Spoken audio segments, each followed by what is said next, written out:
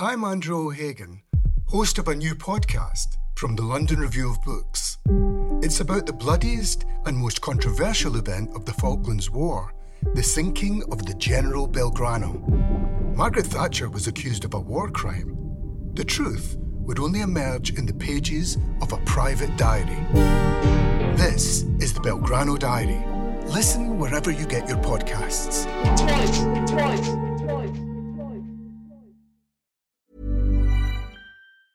Quality sleep is essential. That's why the Sleep Number Smart Bed is designed for your ever-evolving sleep needs. Need a bed that's firmer or softer on either side? Helps you sleep at a comfortable temperature? Sleep Number Smart Beds let you individualize your comfort, so you sleep better together. J.D. Power ranks Sleep Number number 1 in customer satisfaction with mattresses purchased in-store. And now, save 50% on the Sleep Number Limited Edition Smart Bed for a limited time. For J.D. Power 2023 award information, visit jdpower.com/awards. Only at a Sleep Number store or sleepnumber.com.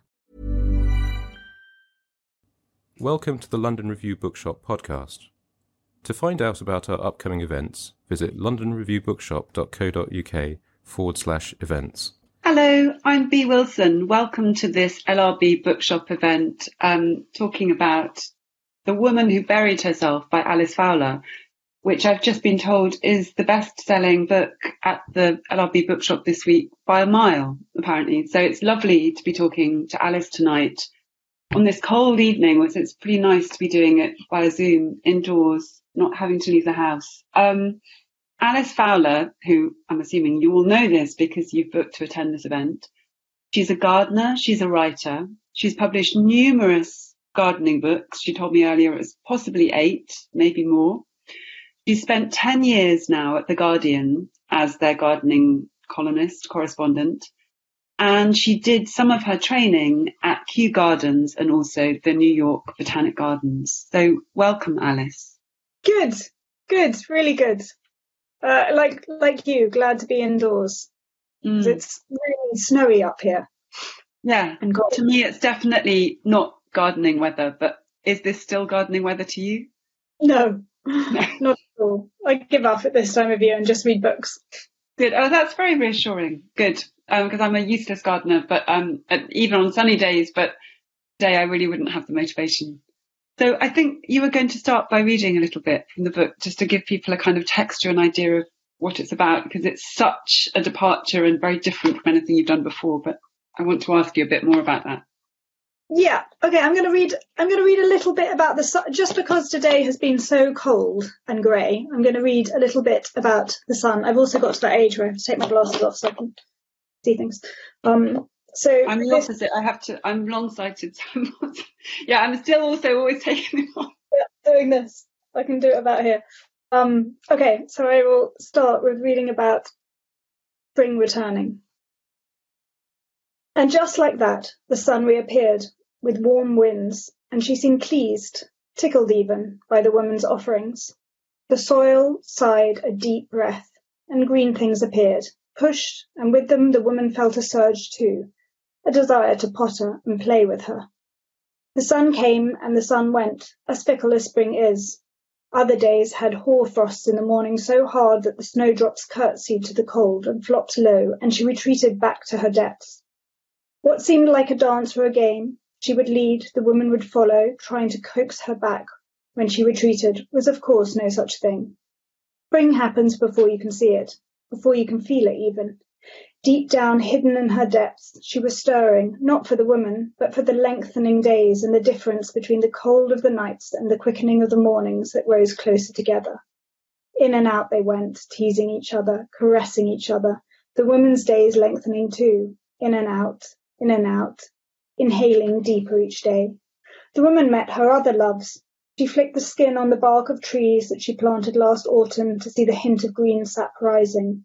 She tugged at branches that she passed on her daily walks to feel them flecked back with sap.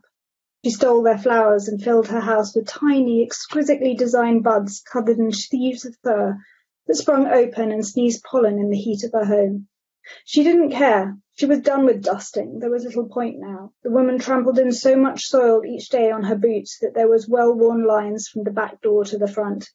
Occasionally, when there started to be a trench, she swept it all up back outside, but like the soil on her fingers at lunch, she liked inviting her in. She liked how after a winter of blankets and darkness, her two worlds were becoming once again. That's great. I mean, as everyone in the audience can probably tell from that excerpt, I mean, this is hugely different from reading one of Alice's brilliant practical, but also, I mean, your garden columns, I do find them very poetic as well, but they are full of straightforward, I mean, a bit like someone writing a cookbook or something. This is the time of year and this is what you do. Whereas this is absolutely, I mean, it is pure fiction. It has a fairy tale quality. It reminded me at moments of Kafka Metamorphosis or Ovid. I mean, there's some quite strange things going on. You sometimes think, is this witchcraft? It reminded me then of Shirley Jackson. It was almost, you're feeling, is this going into some horror territory? You just feel the intensity of this woman's relationship with the earth, with the soil. And I just wonder what led you, had it been inside you for a long time that you were going to make a switch or a parallel life in fiction alongside your non-fiction career? I mean, in some ways, that story is always going on in my head. So, like, I talk to myself a lot. I'll be honest about that. When I'm gardening, particularly, I just like sort of endlessly tell myself stories. It didn't really sort of ever occur to me to put any of them down. And it wasn't really till Daphne, who sort of runs Hazel Press, kind of came and put this challenge of who I would write for if I didn't actually have an audience. And it's such an interesting kind of question, particularly when you're a columnist and you write like 540 words every week and you know exactly when you've written the like 40th, you know, you can write completely to the kind of deadline. You know who your audience is, you know who your editor is, you know exactly what you're supposed to be meeting them.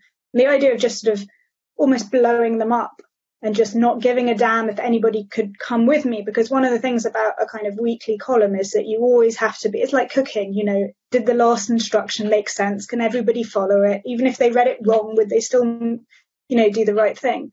So it was kind of really delicious to think, oh, I don't have to care about the audience. They don't matter anymore. It's just me and the page, in which case, what does that look like? So, like, in some ways, it was just purely indulgent. Like, part of the ridiculous nature was just me, like, kind of really loving kind of fantasy column writing. Like, this is my fantasy column, right? Like, this is how I'd actually like to write every Saturday. I'd just be kind of in this totally funny, maybe made up world. From now on. Maybe you've now launched a new voice on the world. Give the Guardian as a shock. But when you say this, I find that a very interesting question. Who would you write for if you didn't have an audience? But surely you still had an audience. You were the audience. Well, like, I guess. I mean, in some ways, yeah, no, I mean, I suppose I am. You are just writing for yourself. But I was also sort of deliberately, like, trying to displease myself. So I like, Daphne and I had many conversations about going to the kind of awkward places and going to the places where, like, writing didn't technically work or were kind of sort of awkward hinges and bits which were kind of felt kind of banged together. And part of me rereads it and feels a little bit embarrassed because I think, oh, that doesn't quite fit with that, and that doesn't kind of, you know, link together in the way that you do when you sort of do more journalistic things. But then part of it was so delicious to sort of throw away those rules.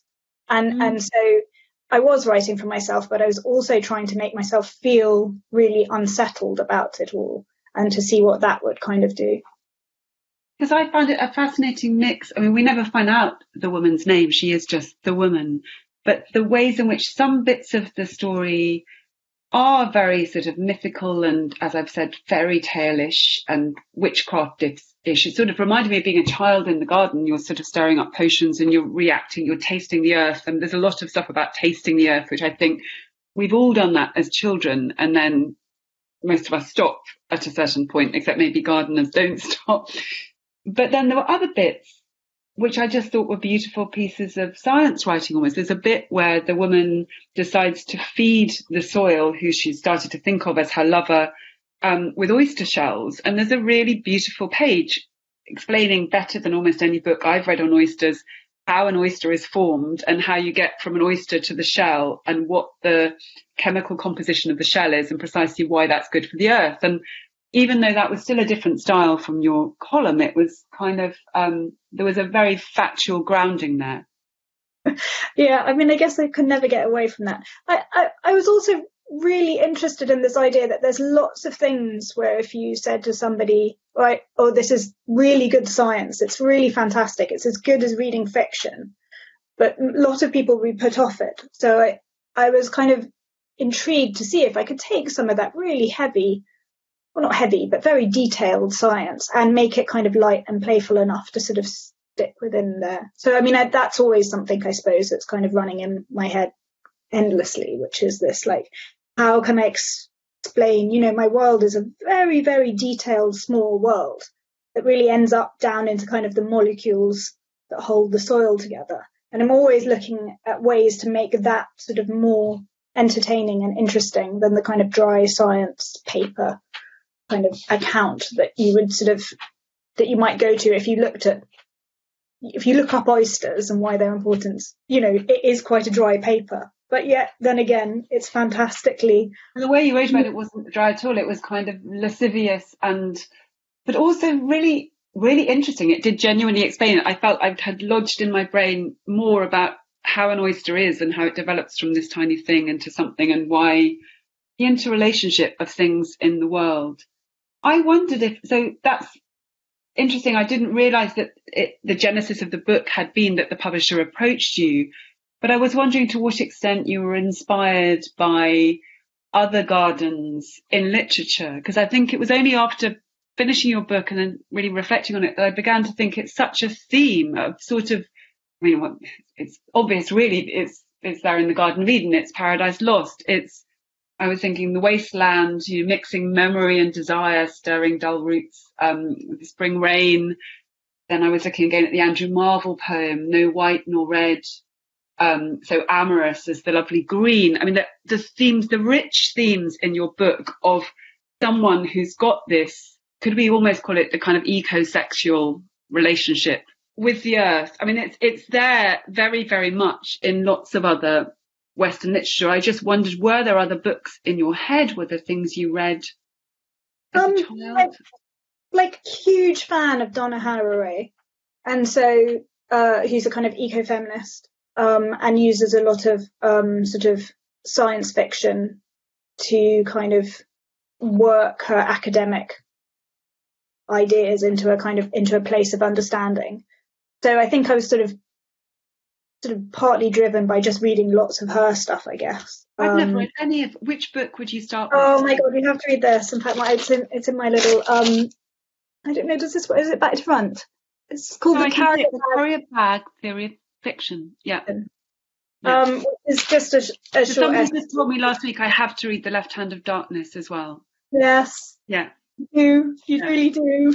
You really do. It's an extraordinary book. I think also I had done that classic thing of thinking in my 20s when I thought I was, you know, consuming literature and stuff. I thought science fiction was somehow a bit of a kind of, you know, it wasn't serious literature. And as I've got older, I've begun to understand how wrong it is, because actually that whole idea of ecosexuality is incredibly interesting to me. I'm sort of endlessly looking to find these kind of new ways of kinship with the world around us. And I think that sense of actually just really being openly allowed to say, yes, I love the earth. Like, I really love the earth. Like, it is beyond just a kind of, because I like gardening, or because it's not just a polite Chelsea Flower Show kind of bouquet of roses, or maybe the bouquet of roses is itself something very voluptuous, actually, if we paid attention to it. Yeah, I mean, I feel like gardening is a very sensual act.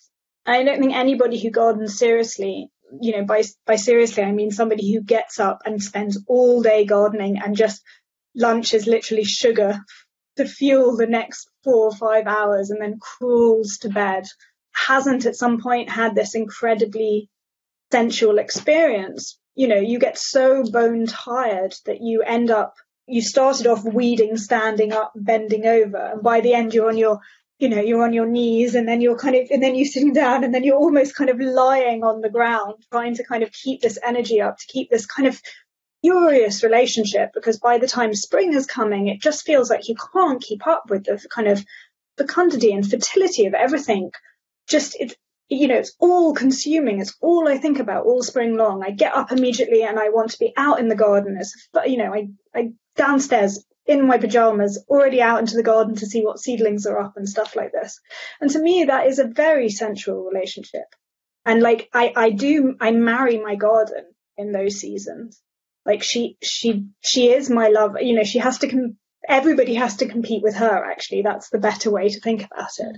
And I wanted to just be sort of much more open and express that, because I feel like sort of sometimes garden writing has become so prissy.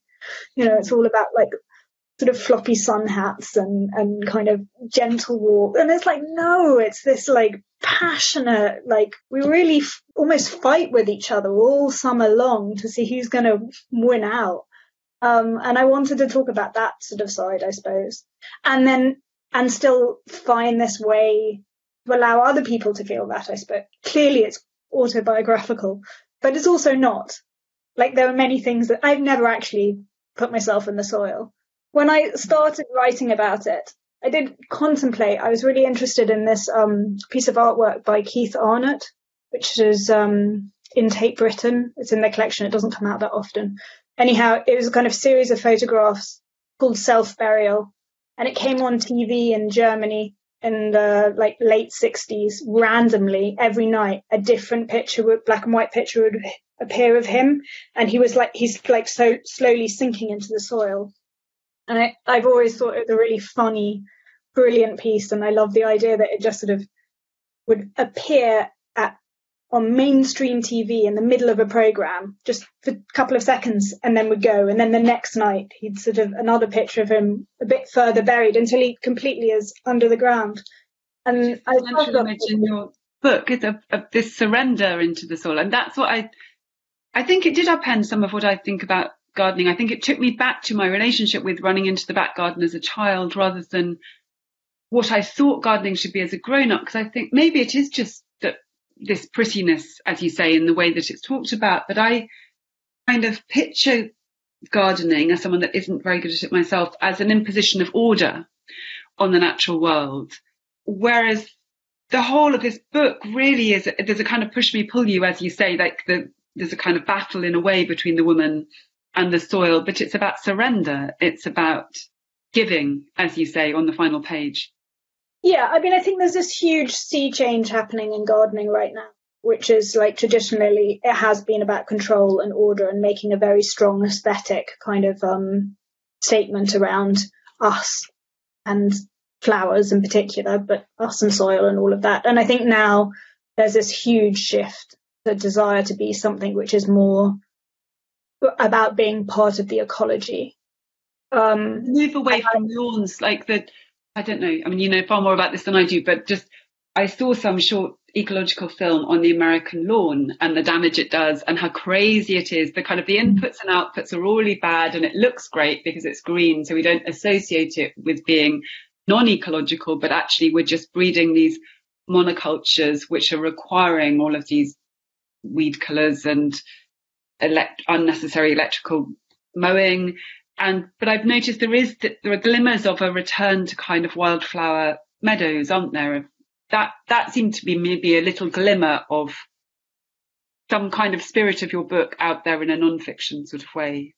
Yes, I mean, I think people are kind of just beginning to wake up to how wonderful this kind of way of gardening is. And I think part of it is one of the interesting narratives around this whole kind of ecological gardening is that actually you have to do very little gardening, because nearly all gardening is an imposition on the ecology. It's kind of much better to allow everything just to be. And so what we have to start talking about is how we love gardening for ourselves. So we've always talked about gardening as being this kind of kind act to the environment where we order things and place things and make things look beautiful.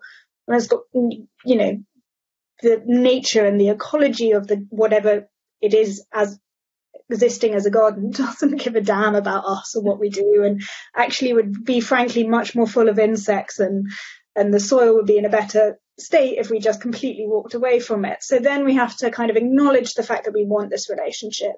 That's something I personally grapple with as a gardener, and I suppose I was starting to look at in this work in some ways, because it is a real push me pull me, and it's sometimes I do feel like I would, the kindest thing I could do to my garden would just be sort of to compost myself into it.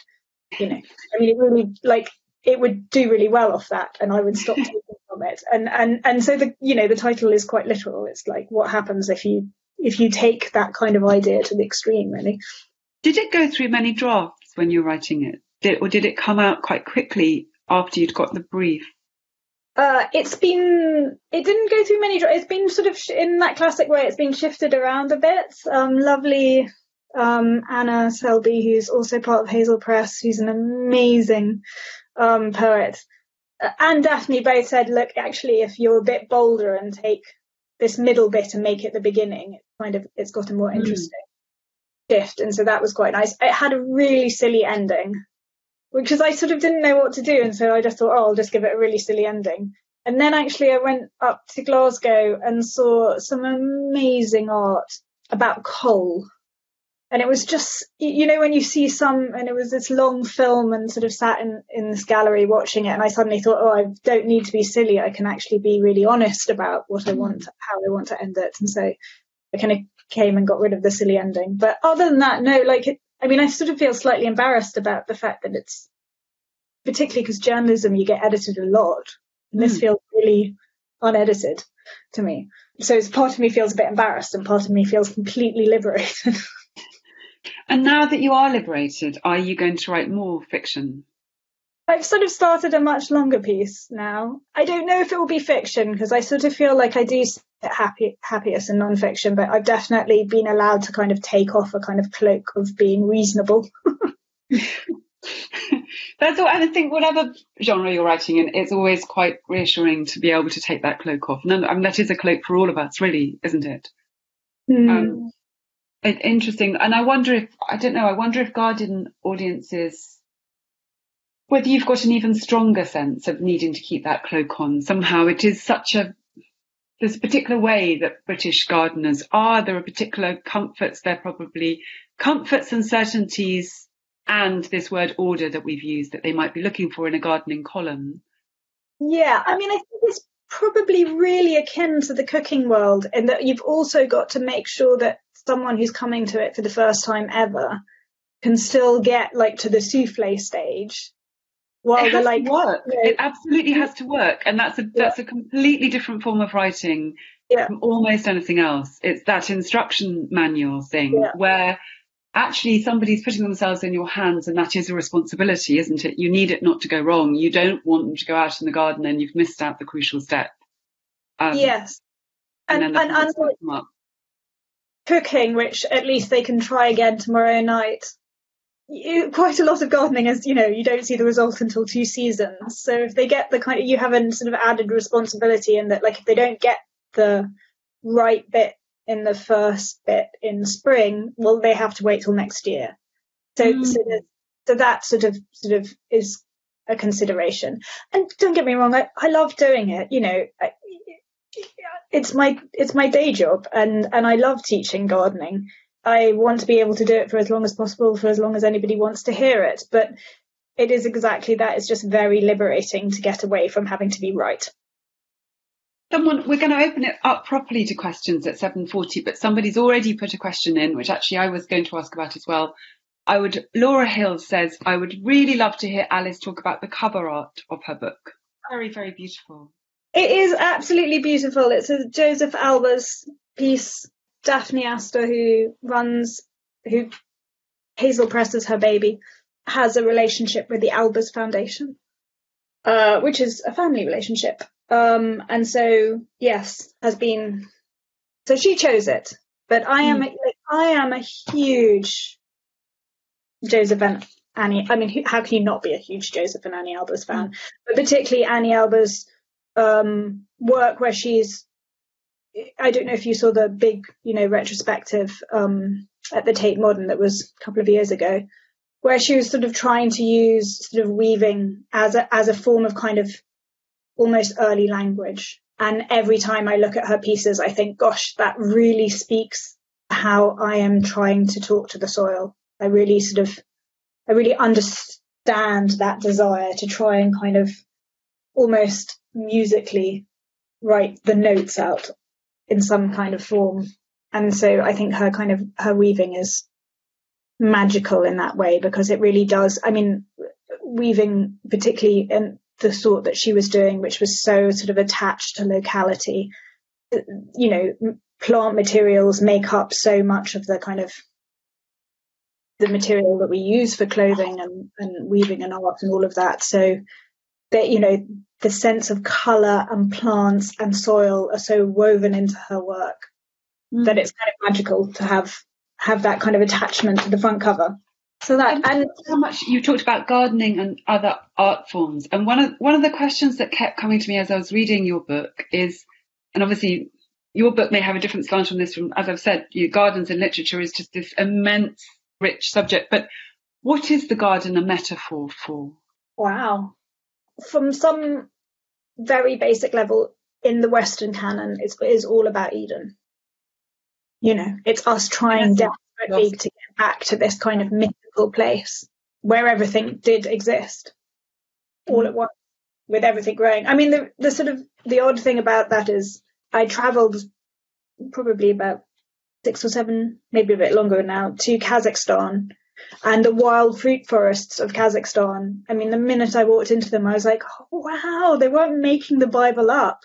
They literally, they came, the Bible beginning is probably in the Fertile Crescent's beginning, because you can walk into these forests where absolutely everything, you know, the trees are dripping in apples, and there's raspberries and there's strawberry and there's rhubarb, and you know, there's pheasants and mushrooms and grapes growing up the apple trees, and you know, pistachios and junipers, and it just goes on, and you know, and mints and hemp, and like honestly, everything I looked at, I was like, oh, you can eat that, you can eat that, you can eat that, you can eat that, and so. You know, it's the richness of the world. I'd love to go to Kazakhstan. The books of Caroline Eden, which I read quite a lot, which explore that part of the world and related parts of the world in relation to food, and she just makes it sound so stunning. And as if I was going to say as if you're stepping back 50 years, but in fact you're stepping back 2,000 years. Perhaps. Yes, I think it's kind of more like that. And so you suddenly think, oh, these origin stories they really are origin stories. Do you know what I mean? I mean, they're not religious at all, and the Bible doesn't really have any meaning to me. But it is interesting when you go to these places and you're like, oh, this was a thing. This is a thing. And just the sheer fertility of fruit en masse it's pretty hard as a human being not to be excited by that, isn't it? Yes. I think also when you come from kind of, it's not like Kazakhstan's not north, but differently north places where we are a country where we always have to be thinking about winter. You know, we always have to be really considering how much we're going to put into storage, because we don't, you know, we would otherwise only make through the winter with turnips kind of thing. So I think anywhere where you go and you think, God, I mean, the amazing thing about these apple trees is that most of the apples persisted on the apple trees into the snow. And so it sort of shriveled up and kind of almost became like freeze dried. So there was a naturally dried fruit, and you suddenly understood where the whole concept of dried fruit had come from. It wasn't something where people sort of actively went out and dried it. It's just that you could pick all this fruit. It's just fruit and weather. Yeah, I just had this conversation with a Syrian chef who was called Faraj Al-Nasser, who was describing how his mother used to make jam back in Syria, and all she did was she just took apricots and put them in the sun. So when he was asking her they're now separated because he's a Syrian refugee and she's in Egypt and he's here. So he was asking her for the recipe, and she said, well, do you have sun? It doesn't have sun in Britain, doesn't have the crucial ingredient. So he had to kind of figure out, well, if I'm here, if by some miracle I've managed to get Syrian apricots, which is a big if, then I need to put them in a very low oven, and I need to add more sugar, and but really what he's doing, which I think a lot of cooking actually is this, you're making up for the deficit of being in a different environment without perfect fruit. I mean, in a way, I've forgotten who I read saying this recently, some cookbook I read saying this, and that really what you're aiming for in most cooking is to reach the state of a piece of perfectly ripe fruit. And you, as a cook, you'll fall short because art is no match for nature, but it's a nice attempt. That makes a lot of sense. And yeah, I mean, honestly, going to Kazakhstan was a really mind-blowing kind of botanical experience, just because you realize how readily available it was. How you didn't have to, I mean, it really sort of blows your mind also when you see those kind of complex fruit forests where there's so many layers of food, and you realize how little work, you know, the ecology looks after themselves, which is another thing that is coming to kind of gardening in a big way, where people are being like, oh, let's stop trying to manipulate and actually just try and sort of replicate ways of growing, which are super ancient really, and are very much indigenous ways of growing that have always been there and kind of in other places of the world, and we're only just sort of coming around to it, I suppose, in some ways. But it is such an interesting idea, this notion of Eden. And I think that for a lot of white Westerners, Eden is whether you like it or not, that idea of Eden is strong in your sense of why you garden. Of course, we have also a long political, in particularly sort of Western Europe, gardens have been places of power. So people with money have big spaces and they make them look in a certain kind of way, and that tells you who they are and what they're doing and who can come to their court. And, you know, so there's also been a long tradition of gardens as a kind of political form of power, as another kind of art people out, or gardens full of fruits that only certain kind of people can eat. With fruit, I find it so interesting. There's a whole, I don't know, discourse that somebody should write about fruit. Right? Fruit is either completely free or really expensive, isn't it? And that's sort of been the case for hundreds of years, but it feels really, I mean, now it's hardly ever free unless you know about foraging. But there is still, I'm often struck, like blackberries. Blackberries never seem to get used up in blackberry season. Like, not enough people take all the blackberries, but they're there still. But then the rest of the fruit in our shops is somehow so far from the soil, isn't it? These blueberries flown in, and is very, very far from those apples you're describing in Kazakhstan. So I can see the magic of, it's part of the magic of being a gardener. I mean, certainly I felt this in your book. It's a kind of, I know there's a form of gardening that's just pure consumerism. There's a form of gardening, which is probably the kind that many of us experience, where you go to the garden centre and spend an absolute fortune, and you come back with various pots of different sizes that maybe you didn't need. But there's a very anti-consumerist feel in this book. It's someone just responding to the world. And there are moments where the woman does these things. Like, I think there's one point where she has a phone call with some friends. She occasionally alludes to clothes, but she sort of does this strange thing where she sort of dyes all of her clothes a pale shade of peach by kind of dyeing them with this bark. But it's very, do you see it as a space where you can go and escape greens, escape buying, escape? Yes. I mean, cycle we're all on. For me, it's always been really important that it's been as kind of anti-capitalist as possible, really. I started off actually, I trained as a horticulturalist, and then I started off writing as a journalist for a magazine called Horticulture Week that comes out every week, and is the trade magazine for horticulture. And so I sort of started off in this world, which is all about the kind of, you know, not necessarily the consumerist, but the kind of industry side of it. And, you know, if you've spent any time there, you see how much the kind of garden centre is exactly, it's not fair to say this to people who run garden centres, but there is an element of it which is set up to make sure that people fail, so that you come back next year and buy the lavender. You're going to make me really paranoid now. I thought it was just I was bad at gardening. It's like an illuminated Bible. I'm going back to Bibles for some reason, but you know, it's you can read it on many different levels, right? There's the kind of just instantly shiny pretty one, and then if you can actually read it, you can see. So, you know, the garden centre, if you have a bit of knowledge, you can kind of move through it in a very, very different way than if you don't have knowledge. And it's an interesting model in that it is very much, you know, a product of capitalism. What's not a product of capitalism right now? But for me, the garden is like this. You know, the wonderful thing about it is it actually is a really a space full of equality.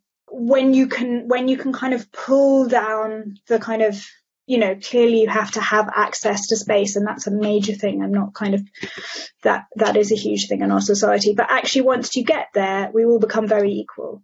And what a long kind of time in the industry has taught me is that I've been to the most expensive gardens in the world, fabulously kind of, wealthy people who own these extraordinary spaces where they throw so much money at it.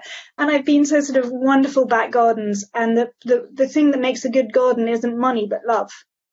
And I kind of say that to people over and over and over again, and it sounds so trite, but it's actually true.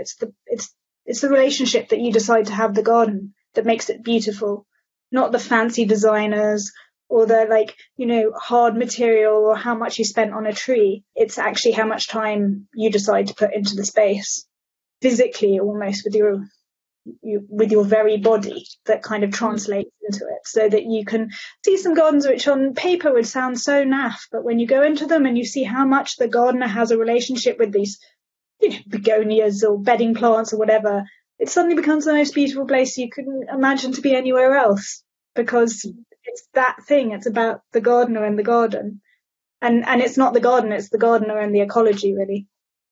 I mean, that's, I think, the big lesson is when you stop seeing it just about being plants and you start seeing it as this whole world which is filled with insects and the soil. And a lot of worms in your book. Yeah.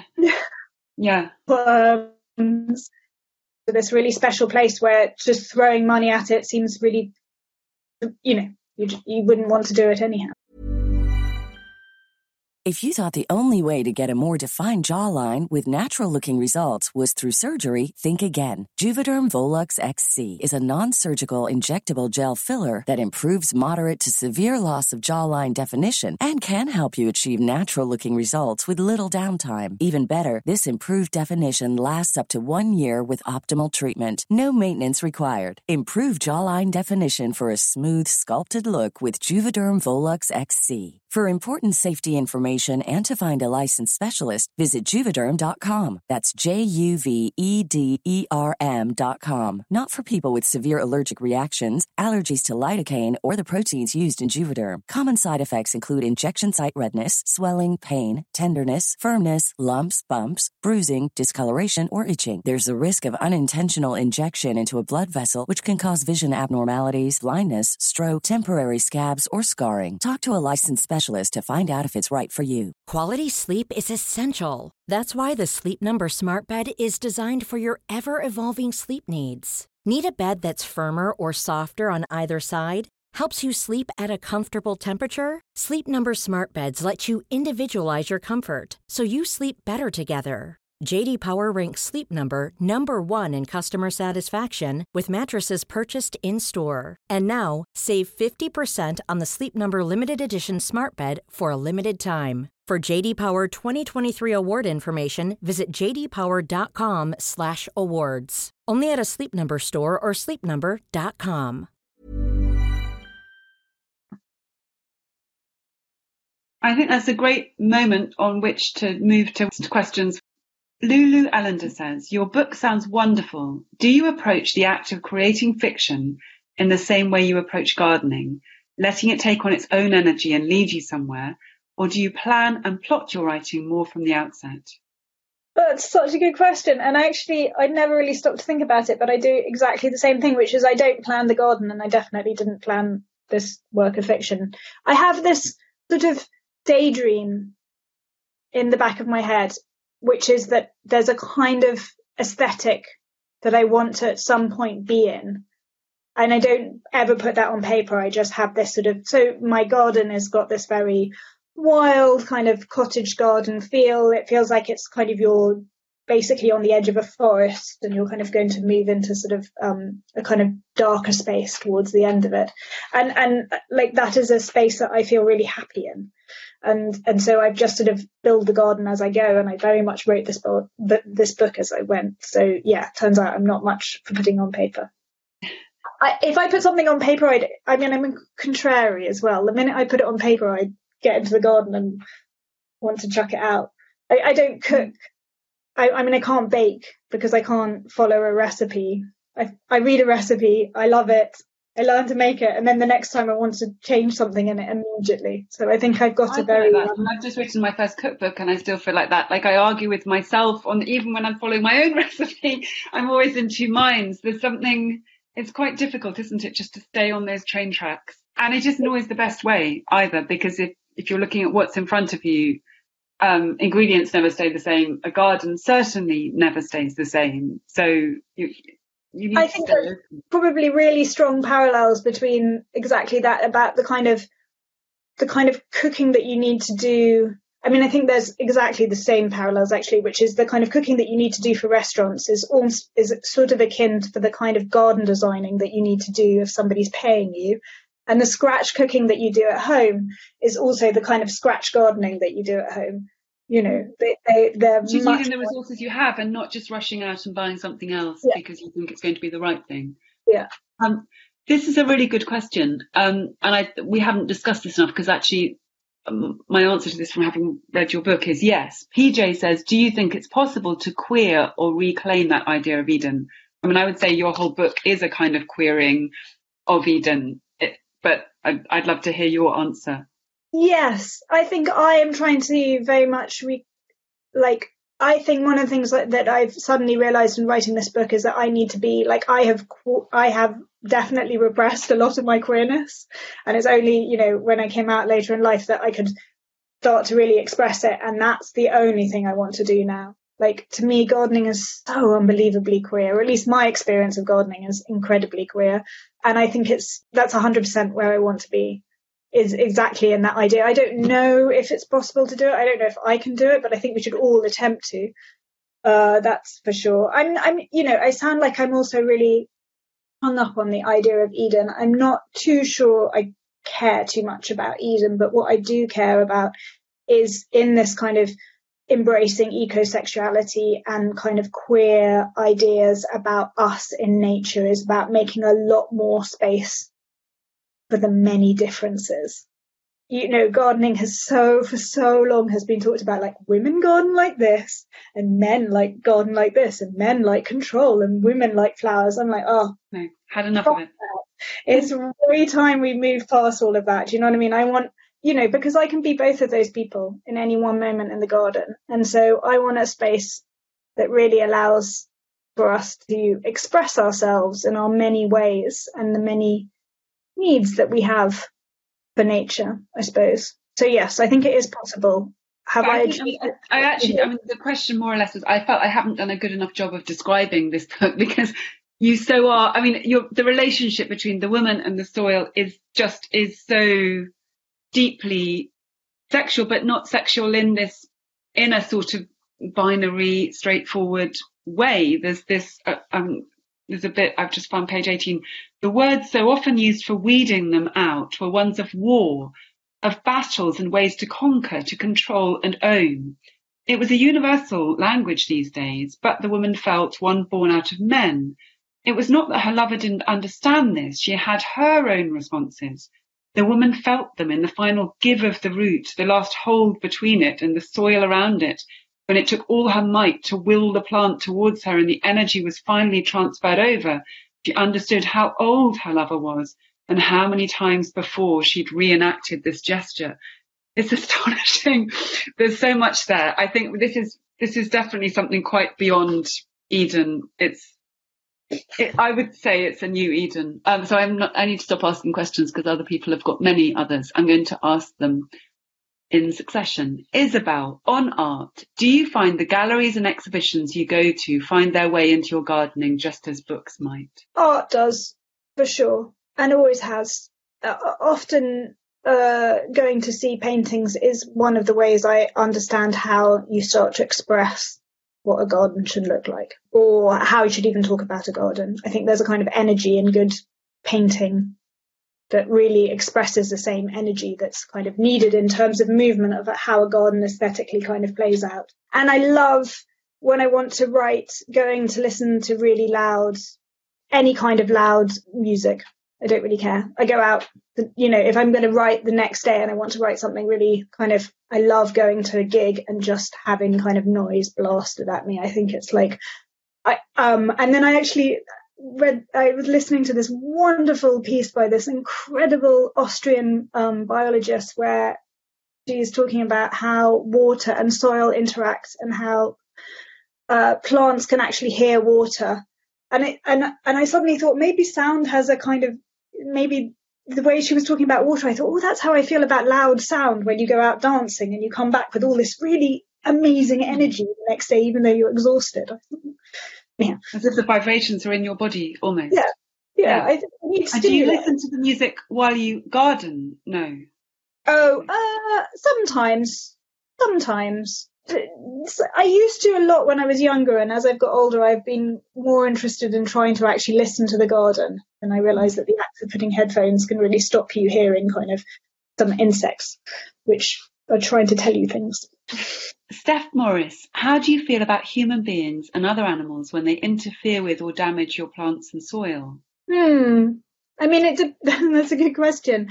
If it's a slug, I mean, I feel like slugs are my Zen masters, and I just always feel like that's a very interesting, long, philosophical kind of debate I'm having with me and my environment. When I feel like, I mean, I feel so angry when I feel like people are willfully ruining environments. I've become that enraged middle-aged woman. When people don't get it. And my wife always has to say, they're not thinking about the world in quite the same way you are. They don't maybe understand that that's a wildflower. So what would trigger that thought in you? What would trigger the anger? Oh, I mean, for instance, in my park, they keep spraying glyphosate to keep the edges neat. And I keep writing for them, telling them that they're complete and utter idiots. They will be judged. By me and by many other people when everybody else works it out. I suppose they still don't have the information, or maybe they have. I mean, I find it extraordinary the extent to which the information is out there and yet it hasn't always trickled through. And I would say this is analogous to food. I would say we can see the harm being done to human bodies by ultra-processed food. The evidence there is so clear, but the industry does its best to hide it from people. We know that meat consumption is too high. The evidence is quite clear, but the meat lobby group is one of the most powerful in the world. And the people's heads are full of different Edens, aren't they? Yeah. Well, and also this book, The Mushroom at the End of the World. Have you ever read this book? No, never read that. By Anna Lowenhut-Sting. Is the most incredible. It's an academic book, but it's also not an academic book. It's all about the Matsutake mushroom, but actually it's a really good way of explaining the ecology of late capitalism, I suppose. We are endlessly sort of sold capitalism in a kind of linear line, and actually it's kind of web of complexity. And sort of when I read this, you understand why sometimes when you have knowledge but can't do the right thing, the web that is in place, the net that stops you from kind of actually breaking it forth, it's not as simple as just being able to say, well, we should be able to say to that man over there, it's wrong. Because actually Well, he's part of a web. He's definitely part of a web, isn't he? The man who's putting the glyphosate. Yeah. And that the economies of capitalism is a lot more web-like than it is linear. And so it is very hard to break away from that kind of netting, I suppose. You don't feel so angry with the slugs, was your answer? Oh, no. I mean, the slugs are interesting. The slugs are always just telling you something about your own ego. So, you can feel really angry with them, but the minute you step back, you're like, oh, okay. You've got a point. Well, maybe this is as much their space as your space in some way. Well, and also that you're often using energy. I mean, slugs, the simplest way I can sort of describe to anybody is that slugs are there to use up excess energy. So the soil is a bank, for want of a better way to talk about it, that has so much energy in it. And in its own kind of natural state, a garden ecology will endlessly recycle that money, and that bank money will just it won't grow, it will just endlessly be in use in the best possible way. So it is sort of like a very old, long set of stalks. I suppose it grows a bit, but it's just more than anything else, it kind of keeps itself going. But too much excess, and that actually is ultimately, even though to us it's like, oh, look at all this extra green growth up on the top, it's robbing resources from the soil. So the slug is there to recycle it back in. So quite often when the slug attacks something, it's because you've not seen how much you're egotistically trying to extract. And they are literally taking down weakness. And so once you begin to understand that, and you can see it, and you think, why are these plants weak? Why are they endlessly getting attacked by slugs? It's because the soil is out of balance. And so then when you know that, that's fascinating. And so you can start looking at what the slug's eating and going, oh, so there's a little vein of soil here that's not quite as happy as the soil over there. This plant isn't sitting quite so happy with its neighbour, and they're battling, and that means there's a weakness going on, and the slug exploits that. That's so interesting. So it's kind of about fortifying the soil rather than attacking the slug. Yeah. Oh, that's amazing. I didn't know that. Anonymous writes, how has your writing or relationship with the land been influenced by Indigenous wisdom from around the world? What reading on Indigenous relationships with Earth would you recommend that have informed you, if any? I mean, I don't know anybody. If you haven't read it, Braiding with Sweetgrass by Robin Kellner Waller. I can never quite get her surname the right way around. But anyhow, just look up Braiding Sweetgrass. Is the most beautiful book in the world. And if you can get to the end of it and you're not in tears, then I think you need to have your pulse checked, because it is so beautiful about our relationship with the land. It's particularly also about how gardening is one of the best ways for us to sort of heal our relationship with the land, because we are not in a good place with it, and it is also very hopeful. And so she is an amazing botanist. She's also a First Nation woman from North America, so she sort of melds her botanical career and history in with Indigenous wisdom, and it's just phenomenal. And then she has another book, I don't know where, which is about moss. It might be called Gathering Moss. There's two more questions at least coming in. I'm not sure if this is Salix or Sally X. Your book sounds beautiful. Can't wait for my copy to arrive. Do you have any advice for people wanting to get into garden writing? I think the act of keeping a diary is a really good way. Like, a garden diary is just a fantastically good thing if you're trying to learn to garden, because it's very interesting to go back and, you quite quickly you'll have a year, and the next year you can go, oh, this is how I was feeling in April. I don't feel that way, or the season's different, or whatever. But the only thing you can ever say to anybody who wants to write is just get on with it. Yeah. Like, every day, put 200 words down. That's my advice for anybody who wants to write. Doesn't matter what those 200 words are. It doesn't matter if it's even just 200 words of the shopping that you need to buy. The act is sitting at the desk and because it's a muscle memory, that the biggest fear is the blank page. But if you go and put 200 words down every day, you're no longer scared of it. So that when you're there to say the thing you're doing, you don't go, oh, what am I going to write? You just are already in that. And then you become a writer. You are a writer at that point. I mean, I think there's it's one of those really annoying male journalists who, from the 60s who said it, which is, the world can be split into, there's no such, everybody can write. It's just some people need to. And it turns out to be very true. Like, writing is as important as gardening. Like, the days I don't write, I feel a little like, out of sorts. Yeah. Isabel asks, just as it is sensual, do you find gardening can in turn make you feel sexless?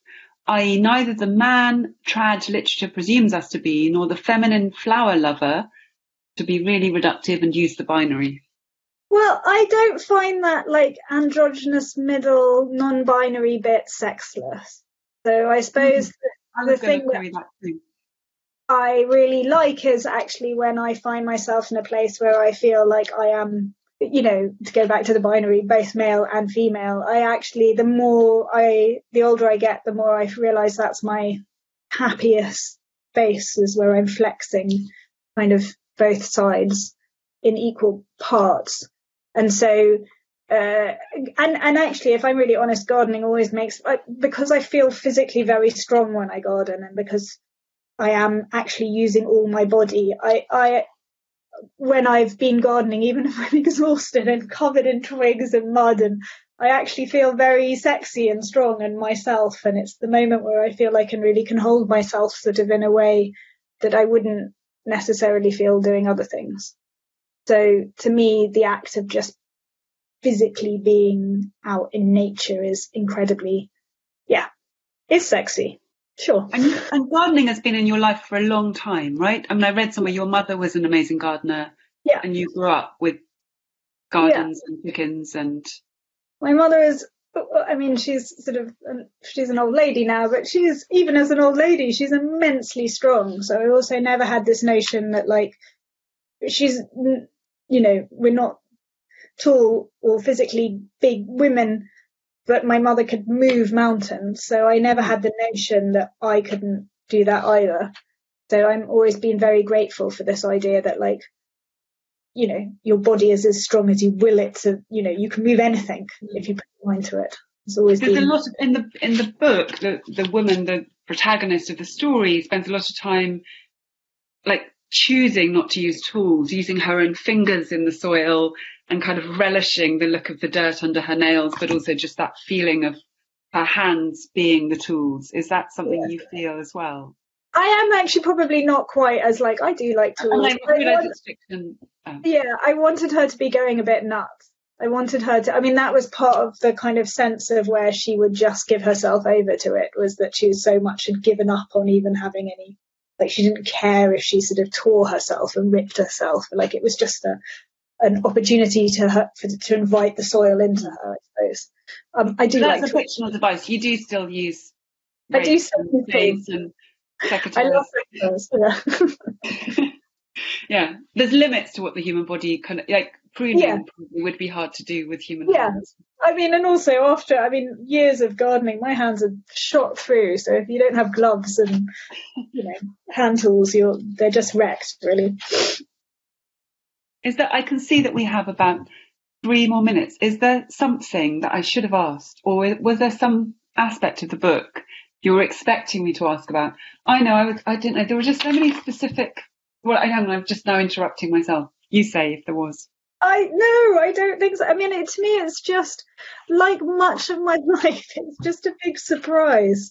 I never thought, I know, and then one day I'll sit down and write a really weird fiction book on gardening. I don't know, my life has never really been planned like that. So everything is a great, funny surprise to me. And this book is the funniest, greatest surprise of them all. And I'm just super grateful to Hazel Press for making this space, being prepared to kind of just, put their energy and money and time behind wonderful experimental stuff. The rest of the, Hazel Press has a number of books out now. Lots of them are really beautiful poetry pamphlets.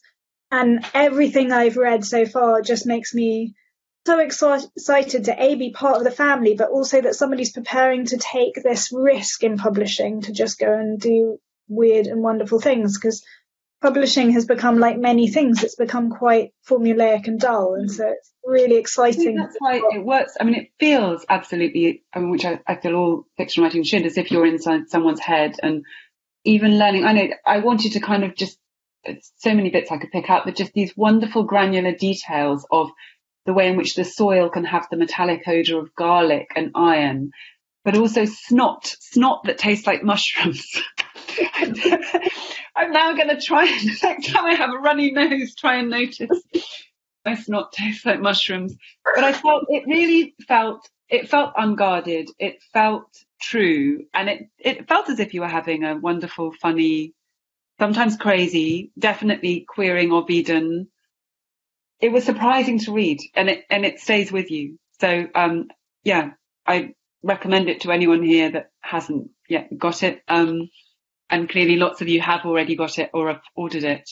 Thank you so much for being here with us virtually, I think, with fantastic questions. And thank you so much, Alice. It was really lovely to talk to you. Well, thank you for such good chat. I've been a huge fan of your work for a really long time, so it's really nice. So kind.